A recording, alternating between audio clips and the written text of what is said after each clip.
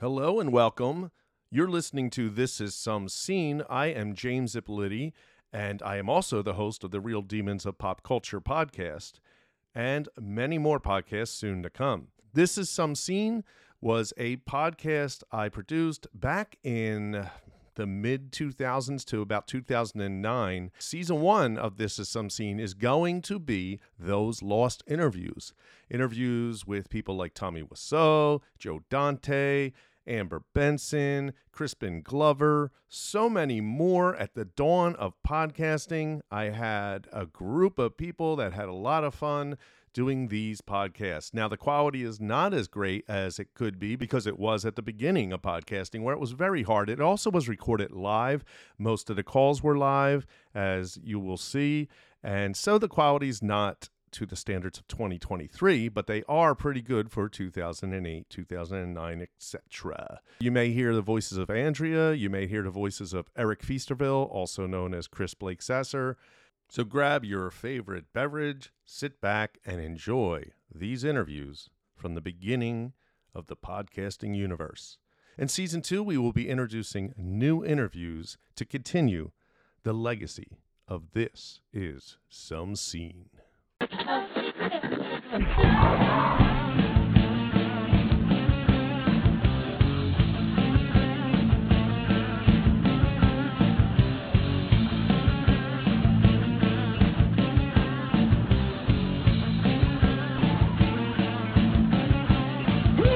This is some scene. This is some scene. This is some scene. And this is some scene.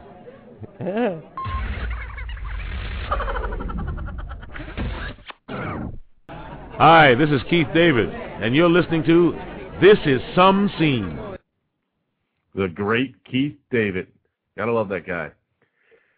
All right, live from Philadelphia, this is Some Scene. It's Monday, February 16, 2009. I am your host, R. James, and I am joined by Andrea. Hello. And Eric Feasterville. The one and only. The one and only Eric Feasterville. That is a classic. At the half-hour mark, our special guest will be the actress, and she's also a director and author, Amber Benson, known for her role as Tara in Buffy the Vampire Slayer. She will be talking about her career as well as her new novel, Death's Daughter, which will be released this month, February 24th. Hello, is this Amber? This is me, yeah. Hello, welcome to the show. Oh, thanks for having me. This is really cool. I was enjoying listening to you chatting up there. Oh, yeah, we were doing our little bizarre news series we do each week and just talk about the craziest things that happen in the world each week. So, it's a lot of fun. Good times. So, did you have a good Valentine's Day? I did. I spent it with a bunch of Doctor Who fans. Really? The new Doctor Who or all-encompassing Doctor Who fans? Because I'm not a fan of the old one. I love the new one, though. All-encompassing. I was at a Doctor Who convention all day Saturday. Wow. So how many guys had, like, these really, really long scarves that they were very proud of? There were a few scarves around. Mostly there were guys in Dalek T-shirts. Specifically, the most amazing shirt I've ever seen, which is a Dalek with iPod and iPod earphones. Wow. I think I've seen that one online. That's pretty awesome. Well, that's good. That sounds like a lot of fun. This is how I spend Valentine's Day, yes. Having fun with Daleks. Well, let me start off with just a couple Buffy questions because I got to get my inner Buffy geek satisfied. I have to quell that guy. Okay. So let me ask you, now, do you miss Buffy? I do. It was like being part of the family. I spent 3 years with them, and they were on the show for 7 years, all the other cast. So it was like being part of this amazing little family. So I miss that. Now, if for some reason they brought Buffy back to either the television screen or the big screen, and you know, they decided, because in the Buffyverse they could bring you back somehow, even though you did die organically or whatever they want to call it. Would you want to be a part of that, or do you think Tara should stay dead? It really is about scheduling and about kind of the vision of how she would come back. Those are the two main things. I would love to work with everybody again. I mean, Joss is a genius, so it's hard to say no to him. I was going to say, yeah. Well, I actually have a question about that.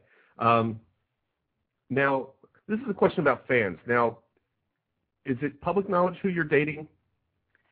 Pretty much. I mean, we seem to frighten people wherever we go, so All right, people get a little upset. They're like, but he killed you. You can't kiss him. I was going to ask that. So you got Adam Bush, and then he's Warren and Buffy, and he kills you. I mean, do you have any fans? And you're saying that he killed you and you're gay. Like, do fans have a hard time? Do they have a hard time separating Tara from Amber? And you have what's the craziest fan experience you've had? Well, not everybody has a hard time with it. They're just a few, but the ones that do take it very hard. The weirdest thing I've ever had happen probably is I was at Comic-Con, oh God, probably 4 or 5 years ago, and this beautiful girl came up to where I was signing, and she got down on her knee and produced a ring from her back pocket and said, I'm asking for your hand in marriage. And I was sorely tempted because the ring was very nice. But as I said to her, when I decide to play for the other team, I will definitely be giving you a call. I don't know. That's probably the strangest. Yeah, I was doing some research before the show, and on Internet Movie Database, there's a whole, I don't know how you feel about stuff like that, but there's a whole debate on your sexuality and people wondering if you're gay, if you're not gay. I mean, just because you play this character, I mean, does that bother you that people get that into your life, I guess?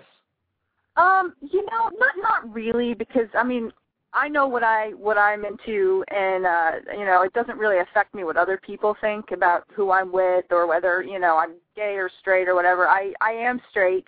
I do have a boyfriend. I've been with him for 5.5 years, and women are beautiful and wonderful, but I've never been interested in women in that way. I don't know why. Wasn't made that way. That being said, how was that as an actress? Going that route for Buffy? Was that something that you had an issue with, or were you okay with? Not an issue as if there's something wrong with it, but an issue trying to become that character. I knew Allie before I started working on Buffy, so when I had to kiss a girl, really it was kind of easy because I knew her and she was a friend, and it made it much easier. It makes me nervous to kiss anybody on screen. I start going, oh my God, do I look funny when I do it? Am I holding them the wrong way? Does my tongue look weird? So I'm nervous whether I kiss a boy or a girl, but because she was a friend, it made things much easier. I was just really blessed to be able to walk in Tara's shoes. I think Allison and I both were really honored that we got to sort of represent for the gay and lesbian community. We were the first long-term lesbian relationship on national television, and it wasn't about two girls making out. It was about two people that were in love that just happened to be girls. And so for both of us, we were just honored that we got to do that. But isn't Joss basically say, though, he did make the characters just so he can watch two girls making out? I know it didn't become that. I'm just saying, he has this kind of thing about that he's almost he knows he's a guy, but at the same time he has that feminist quality to him, and he balances. That's what I think is a nice balance with Buffy, Yeah, well, I think he liked the fact that two girls that he was friends with, that he had cast in his show, were making out. I can't imagine there are too many straight men out there that wouldn't enjoy that, and a lot of lesbians that would enjoy that as well. But I know that a big part of why he created these characters to have this relationship is that he had two lesbian friends that he was sort of paying homage to with this relationship. Two very good friends of his and his wife, who this was sort of a mash note to them. That's nice. All right, so Joss comes back to television with Dollhouse. That was on Friday. Did you catch it? I didn't get a chance to see it, but I have it TiVo'd. Yeah, I watched it too, and it's very interesting. And Amy Acker's back. She played Fred on Angel. Has Joss ever contacted you to make an appearance into the Dollhouse somehow? No, I haven't seen Joss in forever. I ran into him at Comic-Con 2 years ago, so it's been a while. But I think it's awesome that he's back on television. I think he kind of got a raw deal with Firefly. I think Firefly's amazing too. Such an amazing serenity. Yeah, and it just sucked that they didn't give it an opportunity to find an audience, because the audience is there. The audience wants to see good television, and I think it was a shame. So I'm hoping Dollhouse gets that opportunity. I'm hoping too, but everybody complains that it's the Fox network, and they're the ones that kind of screwed up, Serenity or Firefly to begin with. So we'll see. And it's following Terminator, which I really liked, which Adam was on, and he had that cameo. He did. He was Richard. He was Richard Schiff's younger self, which was kind of cool. It was really cool, and I was like, "Oh my God, it's Warren!" But it was great. He was really great in that, and I'm glad to see him out there too. So, speaking of dolls, do you have a Tara action figure? Oh, there's numerous Tara action figures, and I'm quite frightened as to what people do with them when they're taken out of the package. Tara gets it on with the Willow doll. Tara gets it on with G.I. Joe and the Willow doll. Yeah, there's a couple of different variants of the doll. I like them. I think they're really cool. I mean, how often in your life do you get to go, into a comic book store and go, look, there's a doll with me? Yeah. Well, do you own them or no? Is that weird? I made a film a few years back, and to finance the film, I actually got Diamond to do a variant for me that was, just for me to sell for this film. And so I still have probably about 400 of these dolls in storage. I sold wow. We sold a lot of them, and there's still more. So I have a storage unit full of little me's. Kind of frightening. Wow. That sounds like a Joss show that could go out of control. Yeah. All these little dolls attacking. So, all right, well, yeah. That's the Buffy stuff. I just needed to get that out of the way. But let me go back to some of your earlier stuff. King of the Hill was one of your first films you starred in, and it's also listed as one of your favorites. What was it like to work under director Steven Soderbergh? Well, I mean, it was the first thing I did, really, and it was just, I knew exactly who he was. I was 15, and I had seen Sex, Lies, and Videotape, and I knew exactly what I was walking into. I was just sort of in awe. I actually remember sitting on the back of the van that would take you to and from the set, and I asked him, I said, Steven Soderbergh, what makes a good director? And he looked at me, he's like, cast well. So that was the advice I got from Steven Soderbergh on King of the Hill, to be a good director, cast well. And I've taken that with me on my directing journey.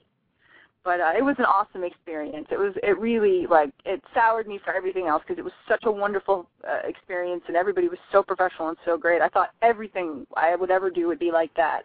And I found since that, a lot of times you sort of get jerked around in this business. So. Yeah. Wow, that's amazing. So, do you have a, you might not want to say it, do you have a worst experience that you've had in a film or show? I'm trying to think. It's more along the lines that you're sort of treated like a piece of meat. You get stuffed in a little trailer somewhere. Nobody really, they don't care. They don't give you the time to really prepare as an actor. They just kind of throw you into things. So sometimes I've been in situations where I'm on a set that isn't safe, or people are treated like people. And they're rare when it's that bad, but a lot of times you're just a gun for hire, and this was like being part of a family. And then when Buffy came around, it was the same thing. So I was like, well, this is on par with my King of the Hill experience. Well, when you came on the Buffy, I mean, a lot of people were pissed off because, Willow's supposed to be with Oz, and you come along, and everybody like, who's this girl? I mean, they had the same, Michelle Trachtenberg had to go through the same crap too, I'm sure. And how did you deal with that? Well, I remember being at a charity event, and I walk into the bathroom, and I go into the stall, and while I'm in there, these two women come in, and I've since met them both and had conversations with them, and they're very sweet. But they came in, and they were like, I don't know about this Amber Benson, this Tara thing.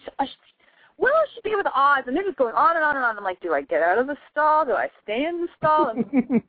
What do I do? So finally, I just okay, well, I can't stay in here all night. So I walk out, and they're just like, oh, crap. I'm like, I'm sorry. I didn't mean to take over for Oz. I'm very sorry. I thought I was going to get to work with Seth, too. I didn't know. Wow. So, You know what? I want to bring something up since Seth Green is in that story. I want to know about the deleted scenes in Can't Hardly Wait, because I read that I know you're in the movie, but it was edited down from R to PG-13, and most of your scenes were cut. But I love that film. I think Seth Green is hilarious in that film. And there's a party scene, and you're sitting there, you're all trippy, you're like playing with a banana, and you have green eyes on your fingers. It's all weird. What was going on with that character? Well, she was supposed to be on herbal ecstasy, and which is why she's fingering the banana. And all my stuff is with Seth, and through the night he goes and hits on all these different women, and I'm one of the girls he hits on. And at one point, basically, he's like humping my leg. I mean, it's I got Seth humping my leg. I'm holding the banana. I mean, you can't get any weirder. It was sad that the stuff didn't make it into the film, but it was a really great experience. And Seth is awesome. He's truly one of the funniest people I have ever met in my entire life, and it's so nice. Yeah, and he's got so much going on, like with the the animation stuff, and he's just a really talented, funny guy. And he's been doing it. Isn't it true? I think him and Sarah Michelle Gellar were both in the commercial when they were really young. I've heard that. I think so. I mean, I know they both have been doing this since they were little tiny kids. If you watch Can't Buy Me Love, there's Seth Green. He's a little tiny brother. Yes. I was just watching that. It's funny because I'll go back and I remember watching. It was on one of the shows, and it's another guilty pleasure of mine. And I'm like, oh my God, that's Seth Green as the kid, the smart mouth little kid. Yeah. But yeah, I wish they would have deleted scenes on the Can't Hardly Wait DVD, but they don't. And I would love to see that stuff. I hope they do a special edition or something because I got to see that. Yeah, it was very funny. I had so much fun working with him. He's just such an awesome guy, and like literally, like he'll try anything, like humping your leg. All right. So you wrote, directed, starred in Chance and Lovers, Liars, and Lunatics. Yep, you got it right. Wow. So, out of all those jobs, what's your favorite? Writing, directing, acting? Gosh, well, I like writing because, especially prose, because I'm in control of the world and I can do it when I'm in my pajamas. Yeah. I am in control of the world and I am doing it in my pajamas. You're God. I'm God. God wearing pajamas. God in pajamas. But I love directing too. I was actually in Baton Rouge in June, co-directing a film with Adam. Actually, we did this little indie together called Drones, and it was really an amazing experience. I love being on a film set. I love being kind of the boss of the film set. It's a wonderful experience. It's like drugs. I just want to make movies. It's so much fun. Well, I was going to bring up Adam and you co-directing. How was that co-directing? Did you guys fight over issues, or how did you balance it out? Was it kind of like the Coen brothers have like a thing going on with them? Yeah, well, we actually cut the film together as well, and we took a page out of the Coen brothers. We named ourselves. We created like a fake name for ourselves as editors. They have Roderick Kane, we're Peter Lindo. But as far as directing goes, I basically dealt with the camera and the camera department, and Adam dealt with the actors. And it was really great because we shot the film in 14 days, and that is no time. I mean, that is like, it's ridiculous. You can't make a movie in 14 days. It's so much work. And to have two people that people could come to and say, oh, I have a problem, can you help me with this? It just saved us. If we hadn't done it together, I don't think it would have gotten done. Now, can you tell us about Drones, what it's about? It's an office comedy with alien undertones. Alien as in... As in... Space aliens? I love it. Some friends of ours wrote it. These guys, Ben Acker and Ben Blacker, they do a fake radio show out here in Los Angeles called the Thrilling Adventure and Supernatural Suspense Hour. And Adam was talking to a friend who's a producer in Louisiana, and he's like, we have some money, we're going to make a little film. And so we talked to Ben, and Ben, they wrote a script in a week, and then like 2 weeks later, we're in Baton Rouge making the movie. It was crazy. Now, as directors, did you have any... You're friends with these guys, they're the writers, and I know how writers can be, and this is how it should be. Did you take what they wrote and said, this is what we're going to do, or did you say, we'd like to change some of this? We kept basically everything that they had. I think the actors especially, because a lot of them do the show in Los Angeles, this fake radio show. Like Sam Levine is in it, and Mark Evan Jackson, who's in the film, does the radio show, and Paul F. Tompkins does the radio show. So we have all these people that are friends with the writers and friends with us, and they were very much about, taking care of and protecting the writers and the dialogue. These guys are incredible with dialogue. I mean, it's like taking a 30s screwball comedy, mixing in a little bit of The Office and Office Space, and then adding in like sci-fi, supernatural sort of alien component. It's unique. I haven't really seen it done like that before. But we tried to be as protective of the material as possible. Now, are you starring in drones as well? No. I am not. I am behind the camera. Thank God. Angela Bettis actually took on the lead role. I don't know if you remember her from May or from Girl Interrupted. She's incredibly talented. She's wonderful. We were very. But Adam's in the film. I mean, the film. Adam's in it, correct? He has a little voice part in the film. Actually, Jonathan Woodward from Buffy and Firefly and Angel fame is the lead in the film. Ah, that's awesome. He is. Yeah, so we have a Buffy component, we have a Freaks and Geeks component, and we have these awesome writers with their incredible dialogue. So I'm very proud of the film. Now, how much? I mean, I'm getting you made these are 3 films now, and you must be super busy. But again, thanks for calling in, because I can't imagine how you have any time to do anything with all this work. But how much has being on Buffy helped you get these films made? I mean, has that been something that paved the way for these type things?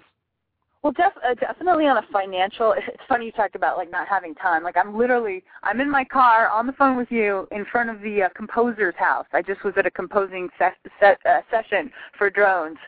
So I'm like, I have to go, guys. I'm sitting in my car. I gotta do an interview.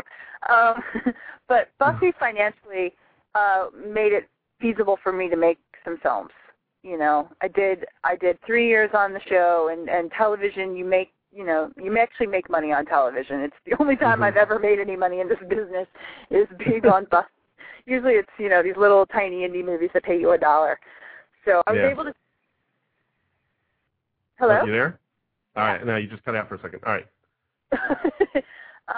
But basically, like, because of Buffy, I was able to sort of get a leg up and financially do Chance, which was the first film that I directed. And then because of Buffy, I was able to do these Triangle Terror dolls that I was able to sell to raise the money for the second film. So Buffy has definitely been a big part of how I got into the directing kind of side of the business.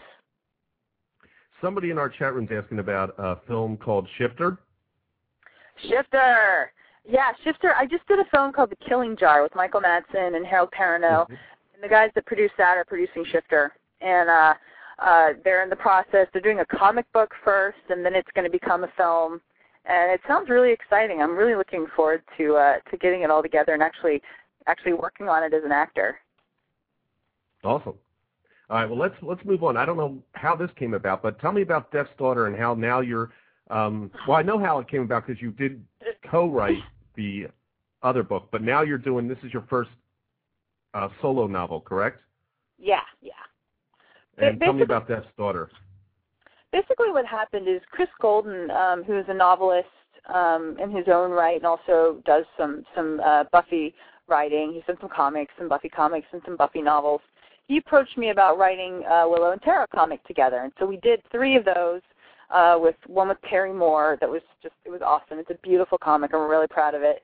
And then because of that, the BBC contacted us to see if we would do an animated show for them. So we did this thing called Ghost of Albion, which is an animated series for the BBC I, which is their internet component. Hello? You there? Yeah. All right, you're back. So we did this Ghost of Albion thing, and then Random House asked us to novelize that universe. So we did 2 novels for Random House, and so that's how I got into prose. Is because of Buffy once again, and then I had an idea for Death's Daughter, and I took it out, and Ginger Buchanan over at Ace, who is Charlaine Harris's editor, does the True Blood books, just loved it and said, why don't you do 3 books? So it's a 3-book deal. I'm writing the 3rd one as we speak, and it's been crazy. I don't have time. I think there's 5 of me out there somewhere. Is this something though that do you want a break, or do you always have to be working? I always have to be working. I get bored. All right. So it's you're happy being this crazy busy. Yeah, I am. If I just was sitting around waiting for someone to make a phone call for me to be in some movie or some TV thing, like I think I'd shoot myself. I like as occupied as possible. So I decided I'm going to make a movie. I'm going to write a couple of books. I wrote a kid's book that I just sold. So I'm doing acting in the interim, keeping up my health insurance, Well, how did you come up with the idea? You there? Yeah, there you are. All right. How did you come up with the idea for Death's Daughter? Well, basically, I love literature and I love mythology, and I always saw these male characters going on these sort of hero quests, like Star Wars, kind of. Yeah, it's the hero's journey, like Joseph Campbell talks about. Exactly. Yep, Joseph Campbell, Hero with 1,000 Faces, and you always see men doing this. So I'm like, well, wouldn't it be cool to have a woman go on like this hero quest? And so that sort of was the impetus. And I really wanted to mix religion and mythology, because those are things that I'm very interested in and have been interested in since I was a kid.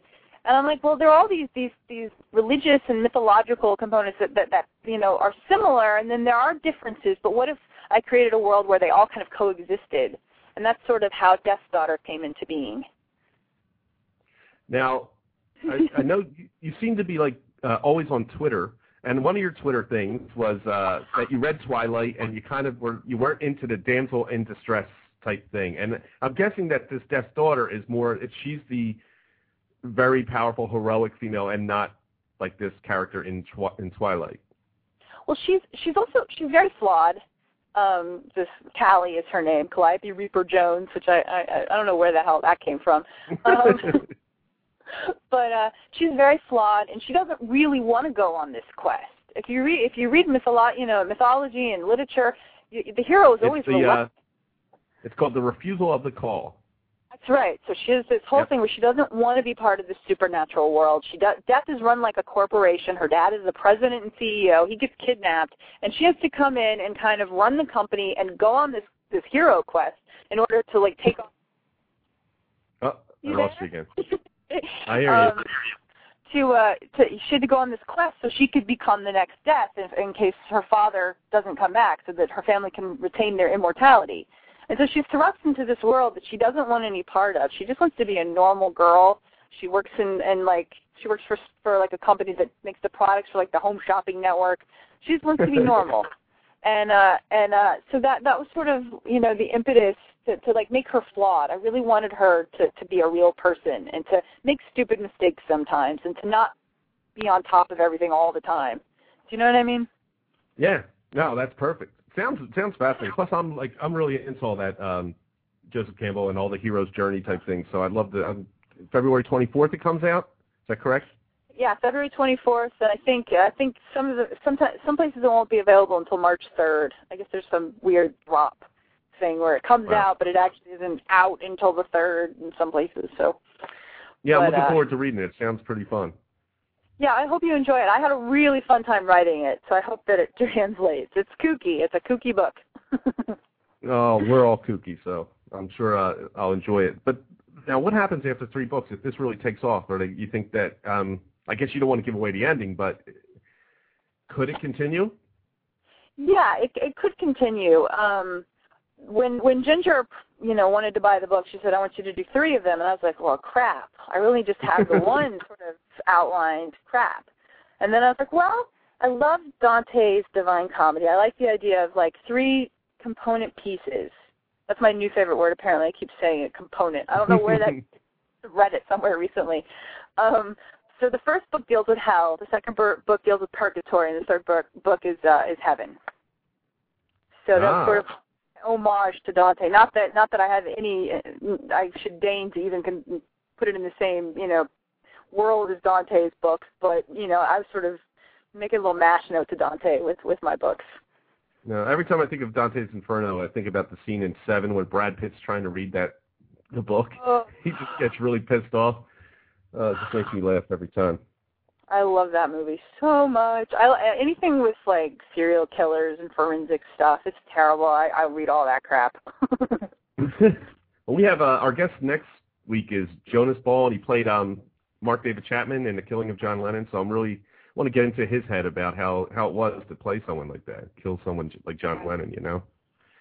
I always wonder about being an actor. Have you ever played a role that was like kind of scary to get into the head of? You know, I did something called The Inside. An episode of this TV show that Tim Minear was the executive producer of, and I played this really vicious kind of crazy girl, and I had a ball. It was really fun. She was really nasty and kind of crazy. And then I did an episode of Private Practice recently where I've never had this happen before, but the character was going through a lot of very intense emotional things, or she's very angry. And I found that, like, I was clenching my jaw, and I would go home and my jaw would just ache from all this anger that was inside of me from this character. And she, you know, wasn't a bad person. Something bad had happened to her. So I'm like, God, I can't imagine if I'm, like, you know, channeling for 3 months some serial killer. It could get really intense. Yeah. Yeah, I could imagine. That's pretty messed up. I mean, a lot of people say that Heath Ledger got all screwed up because he was doing the Joker and getting into the head of. I don't know if that happened, but I'm just saying.